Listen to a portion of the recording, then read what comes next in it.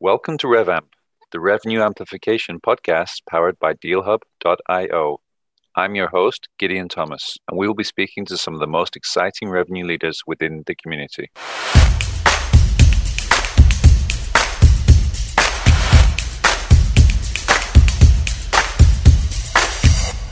Remington, welcome to the RevAmp podcast show. We are absolutely delighted to have you on board. And for those people at home who don't already have the pleasure of knowing you, could you just start off by perhaps introducing yourself, your role, and where you're currently working? Yeah, thanks for having me. I'm excited to be here.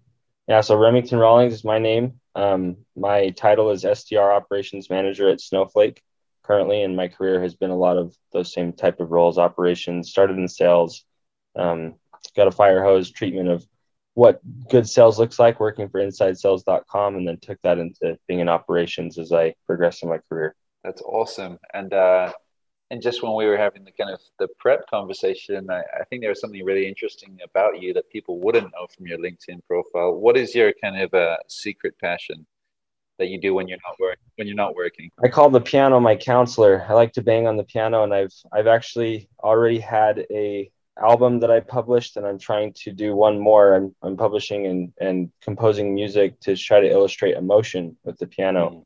So the current song I'm working on is Courage, and the ones I've done are Resilience and also Depression, and just trying to show, that experience of emotion through music. So something I love to do. That's really awesome. I really appreciate that. And probably now that you're moving home, you'll be one step closer to the piano man himself. Elton John, I think, is out there in the California area. But kind of pivoting from that to your prior experiences, which I think a lot of people will benefit from. Workfront, you were there for a while. You started off not necessarily at the top of the pyramid or the food tree, but maybe just talk about your starting point within Workfront and how that took you into operations. Yeah, so when I was at Lucidchart, I really wanted to get into operations. I had a mentor that told me if I ever wanted to be an entrepreneur, I needed to understand business. And one of the best ways I thought I could do that would be to get into operations. So I went to Workfront, where I knew one of the leaders there, Justin Hyatt, and just got on as an SDR, as a top performer. I got the MVP award there and set a lot of appointments, made a lot of progress in building pipeline with big companies, and decided this would be a good chance to try to scale that across the rest of the org. So I got promoted into what they called a DSR operations manager, because DSR was their digital sales rep. That's an SDR. And started running all the tech for the SDR team. And then those responsibilities kind of snowballed, and I ended up having a lot more responsibility as time went on there. But yeah, it was a great experience. And getting that start as an SDR helped me understand a lot more about exactly what they were selling and why they were selling it, and all those different pieces that sometimes are hard to learn as a RevOps person. So I think that was a little bit of a leg up for me there. But yeah, great leadership, great time. It's a great company. So you started with the takeaway, which is kind of the success, but were there any specific challenges that you faced and overcame? I'm sure there were. There are tons. Anytime you're building a company with a previous culture from a different leadership, which is what we had in the sales development org before Justin Hyatt came on, it was a great culture in a lot of ways, but it wasn't the high performance culture that Justin was bringing from his time at Oracle and HubSpot. So when he came on, he really wanted to try to make a big difference. And I stepped into the operations role about a year into his time, right as he was getting the personnel in place from a leadership perspective and trying to clean up the org from a rep perspective, and then institute processes, develop his relationships with other stakeholders in the org. So I stepped into a place where change management was basically like every day. We were trying to figure out how to optimize the lead routing process, how to make it easier for the sales engagement platform to work right. Where was our data sitting? Did we have enough contacts? Or were other providers for the tech actually giving us what we needed? And how are we going to train them and enable people? And then it was, how are we going to grow? And so like all those different questions that, they're not unique questions. Everybody has to ask them. But that was right when I got my operations role, which is part of the reason I think that role became available, was because the operations team, as well as the people in marketing and in the SDR team, they all kind of knew they needed somebody that was willing to spend the time on that they just didn't have the resources to do that. When you look back, was there any key or pivotal decision that you got right? I know there's a lot of micro decisions or kind of decisions that progressed your journey, but I'm sure there's things that if you get them right, then they lead to other good decisions. Can you remember that far back? Yeah. I think the biggest one, I'll share two. One was the fact that we partnered with enablement better than I've ever seen an org partner with enablement from an operations perspective. At the time, Stacy Justice was the leader there, and Eddie Morris was the SDR specific enablement person. And he and I built out every facet of how onboarding would happen from a training perspective for soft skills, which was him. He owned that, and I contributed a little bit there. And then I built an entire tech playbook for how each SDR needed to sit down in their seat and understand what the tech was, what specific features they needed to learn, how we would progress them in a month or in 3 months and 6 months. So that tech playbook was something that I think turned into giving each SDR the ability to ramp to their quota even faster. And after that, we didn't have a single SDR miss their ramp quota besides, I think, one, which was really cool as we grew. And it was also a time when they raised quota. It was a very difficult time for marketing in certain ways because of decisions that they were changing the way that they had done campaigns and things. So it was very important for BDRs to understand what technology they were using and why they had so many different technologies, which is unique to the SDR function and the sales function where they have so many things they have to like splice together. But we saw kind of a culmination of SDRs being smart people that were hired, obviously, but then the enablement side, training them, here's how you make calls, here's how you send emails, here's our value prop, here's the personas. And now here's how you turn that on into an engine that runs really, really well. And that was my job to optimize the back end of the engine so that when we did train them on how to work things, the Salesforce fields and the reports and the outreach configurations and the Zoom info data that was being pulled in, as well as all those other pieces with LinkedIn Sales Navigator and Gong and call coaching, we brought that into every SDR's mind at the forefront of their mind to help them understand, like, if you master this technology and you know the personas, there's nothing that can stop you because we have a great product. And that was where it really started to take off because then, it wasn't a matter of if everybody could sell. We had good territories. It was just a matter of the time it took to get somebody through a sales process. Right. How much of what you built there was based on your own personal excellence as an SDR and then you cloned it? And how much was it your imagination of what good could look like? You know what I mean? Like the easiest thing to do is just go, this worked for me, so therefore it should work for you. That's not about you. That's about natural human psychology per se. Yeah, no. I at first I had to go off of that because I didn't have any other experience. But there was a couple of things I rolled out as far as outreach use and Salesforce use, where I remember specifically in the training with the managers, there were some disagreements. And one of the managers, his name was Curtis Rasmussen, he basically said, like, just ask the SDRs, just go and talk with them. And that was a big turning point in my career because I started just being like the entrepreneur, go and ask the SDRs everything, do user interviews all the time and try to figure out, like, what's your problems? And I uncovered a lot of things that we didn't realize as a leadership team that people were facing. And then we made solutions for things that were easier to implement because we knew exactly what the users wanted. So obviously, like, getting into operations when you're a salesperson, you have to go off of your own experience. But I learned very quickly that phrase Socrates said, that wisdom is knowing what you don't know or knowing that you don't know things, or however people quote that. That is really the name of the game. I think that made me successful there was because I just assumed I didn't know until I heard from somebody, A, what the problem was, and then B, when I figured out what I thought would be a good solution, that they confirmed, yes, that is the solution that I want. And it wasn't always perfect. Rollouts of tech screwed it up sometimes, or we didn't get exactly what the use case was, but the org started to expect that. And it was cool, the culture shift that happened when the org knew from a BDR perspective and manager perspective, the operations really cared about their opinion. So they were willing to bring things to us that seemed like enigmas, problems they couldn't solve, but they knew we were going to listen. So we got way more feedback than we would have had we just been like, this is how we're doing it, shove it down your throat, which is how a lot of, I think, RevOps people make the mistake of thinking they know better and they really could just ask their users. So you go buy-in, bottom-up buy-in, right? Because you listen.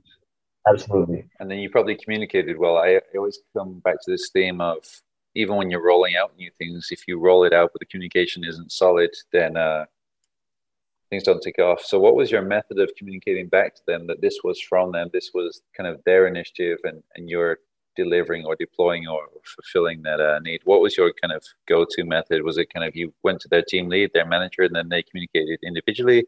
Was it like stand-up meetings? How did you stay agile, I guess?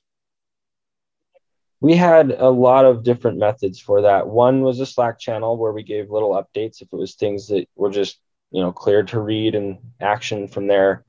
We also had enablement trainings on a specific calendar, and I would take a little bit of time at the beginning of that Eddie would give me, since he and I were partnered on what we were training on and how that worked.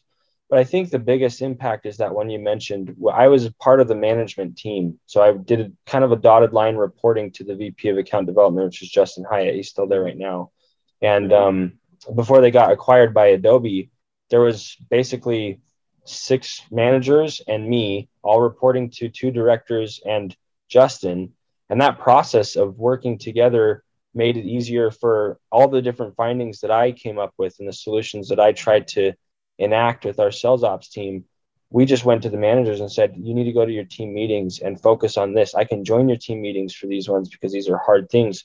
But we took the extra time to try to go where the reps were, instead of just hoping that like our org-wide training, which I don't actually think org-wide training is a bad thing, but I don't think you get as much out of an org-wide training as you do in an intimate setting with just 5 to 6 reps, where you can share the complex findings, the process that they have to follow, and then ask them questions and see if they really comprehend it. You can't do that in a big room. So those big changes, especially your software rollouts or new ways that we were doing reporting or data that we had to gather that was now a more complex process with the new validation rule and Salesforce or whatever it might have been, that was like, if I'm an SDR and it's a new thing and I'm probably not just going to get it right away, we took some extra effort, and those managers were great. They did an awesome job of being the way to get the water to the end of the row, so to speak. And then because you were kind of bottom up, so much front line with the SDRs and such, how did you feedback successes and the internal adoption? I guess internal adoption was easier, but at least the success stories, how did that bubble up from the bottom up to the kind of more senior people that would recognize your own personal contribution and growth? How did that work out? How did it reach there? That did kind of happen a little more organically, because when we were going through the evolution of how we qualified people, what type of discovery process we used, how we transitioned the handoff from the BDR to the AE, and implemented some new groundbreaking ways of doing discovery calls at the time. That involved getting a consultant involved to kind of share more about what best practices in the industry were, to analyze and do an audit of our internal processes, both rep side and tech side.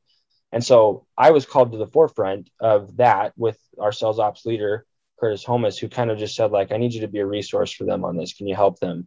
So that ended up leading to me being in a meeting with the CEO, Alex Shootman, and the VP of sales, Carl Cross. And I got to like share my opinions with these consultants that we obviously paid a lot of money for, but I had a seat at the table as an SDR manager, SDR operations manager, to share. I think this is, some important context that you all would benefit from as we're making this decision. And that led to me being part of the project plans that were ultimately how we changed the face of what we're doing in the buyer's journey, which I thought was really special and an awesome opportunity to be a part of. It was obviously nice of them to let, a newer operations person be a part of that. But I did know a lot about how Workfront had been prospecting and how it needed to be adjusted. So that's how it ended up getting to the top. And then that visibility was obviously something that sparked a lot of other conversations for other projects that I got to be a part of while I was there. The part that speaks out there is obviously humility. Humility when going back to the SDRs earlier in the process, and then humility to sit at the table and give people the context rather than the solutions of this is what you need to do. Like in both cases, it was the humility that probably spoke the loudest, both at the bottom of the food chain and at the top, which is great. It's great to see that good, strong values like that have probably progressed you forward rather than been a disadvantage. I'm kind of happy to hear. I agree. I think that I definitely came into it with the humility to ask those questions the right way. And I learned more humility by working with those leaders who helped me understand executive presence better, which is something that I had to progress at. But certainly humility is like, I think, the pinnacle attribute of any good RevOps person, because you may know the answer, but it doesn't matter. If everybody else doesn't agree with you, then you're just the ops person. But if you can get buy-in, I always say people buy into that which they create. And the easiest way to do that is to be humble and act like you really need their opinion, which you do. Then answers start to flow. People want you as part of their projects. They like to work with you.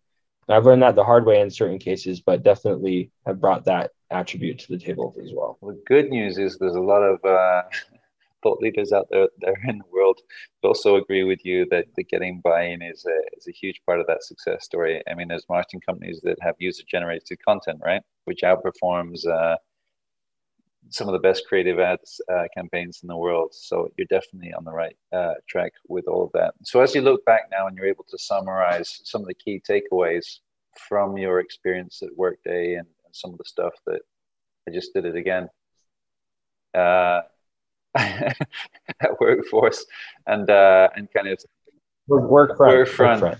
Man, that's a maybe you can start that question over, I guess, because you said they do a recording, right? So as you look back at some of the Workright, as you look back at some of the key takeaways from Workright, am I even saying it right? I'm gonna have to go back. It's Workfront. Sorry, I did. Again. That's okay. Got it. It's all good, man. It's all good. So as you look back at some of the key takeaways from Workfront and kind of summarize that journey, both for yourself and for us, what are the key pieces that you've learned that you would take away, that you would kind of insist on for anybody that would want to get the operationalizing of the SDR motion right? Is there an easy way to succinctly summarize that? Maybe in a way that people don't like to hear because it's not a simple answer, but it's actually that I think RevOps and especially the sales development team is an industrial complex. There are so many moving parts that all touch one another. And if you pull the strings in one, you are affecting another. And you have to realize that when you change something with how the technology works, that's automatically an enablement piece where you have to train people on how to do things. Or if you adjust and add a new buying center, that's a whole new set of technology changes that has to happen to support a new discovery process and a new way of thinking for the BDRs that aren't used to doing it that way. So I think my takeaway is that you do need to think bigger when you're thinking about these things, because ultimately what SDRs are young, potentially inexperienced, sometimes professionals who are very eager and hunger. They have the hunger to try to succeed in their role. They're the bridge between all the marketing spend that's happening and the organization that closes the deals so that revenue can come to the company. And these are very young people that we're trusting with the first conversation, the tip of the spear. And so if you don't have an operations presence that's trying to think, how can we optimize this group and make it so that that can be the best possible bridge through our thought leadership and branding and into our revenue generation cycle, like you've already missed one of the biggest ways that you can try to engage your customer. So I think the biggest takeaway is there are so many thought leaders out there that I learned from. Talking with Aaron Ross and hearing about his experiences that he was willing to share with me when I did a call with him, or Justin Michael, who's now really trying to take the space to a new place with technology, and all the Jay Barrows trainings, Morgan Ingram. I mean, there's no shortage of resources for people who have done this and done it well. It's just a matter of you investing the time to learn it and realize that, like, maybe I don't know everything. Maybe I don't know exactly how SDRs fit in. Maybe I should really re-examine and like make it a bigger deal, because if I'm investing all these dollars on a person's salary, all the tech, all the data, like maybe I should get a better ROI on it. So my biggest takeaway is if you do this right, you have to think of it in terms of an industrial complex, a lot of things all touching each other, all part of the bigger picture of your company's success strategy. And if you do that, you will ask the right questions, because they'll be the hard questions, and you'll get the right leaders in the room because they will be the higher level leadership type questions. So I hope that makes sense, but that's my answer. No, I loved it. It makes sense. And as you know, I started my career, tech career in SDR too. So I can appreciate the foundations that you stand on and what you're sharing there. So thank you so much, Remington, for being a willing contributor to this podcast channel. We've learned a lot. And I'll encourage anybody that's watching that has maybe and listening who has more questions to just use the button below, reach out to you on your LinkedIn profile and connect with you themselves and maybe follow up there if that's comfortable for you. And likewise, Yeah. we look forward eagerly to following your career and your next steps as you relocate to the Bay Area and take next steps with Snowflake. And I'm sure that your success and your journey is relatively still getting started, in the bigger picture. Thanks. I appreciate it. It's good to talk with you, Gideon. Cheers. Take care and thanks from all the Revamp team over here.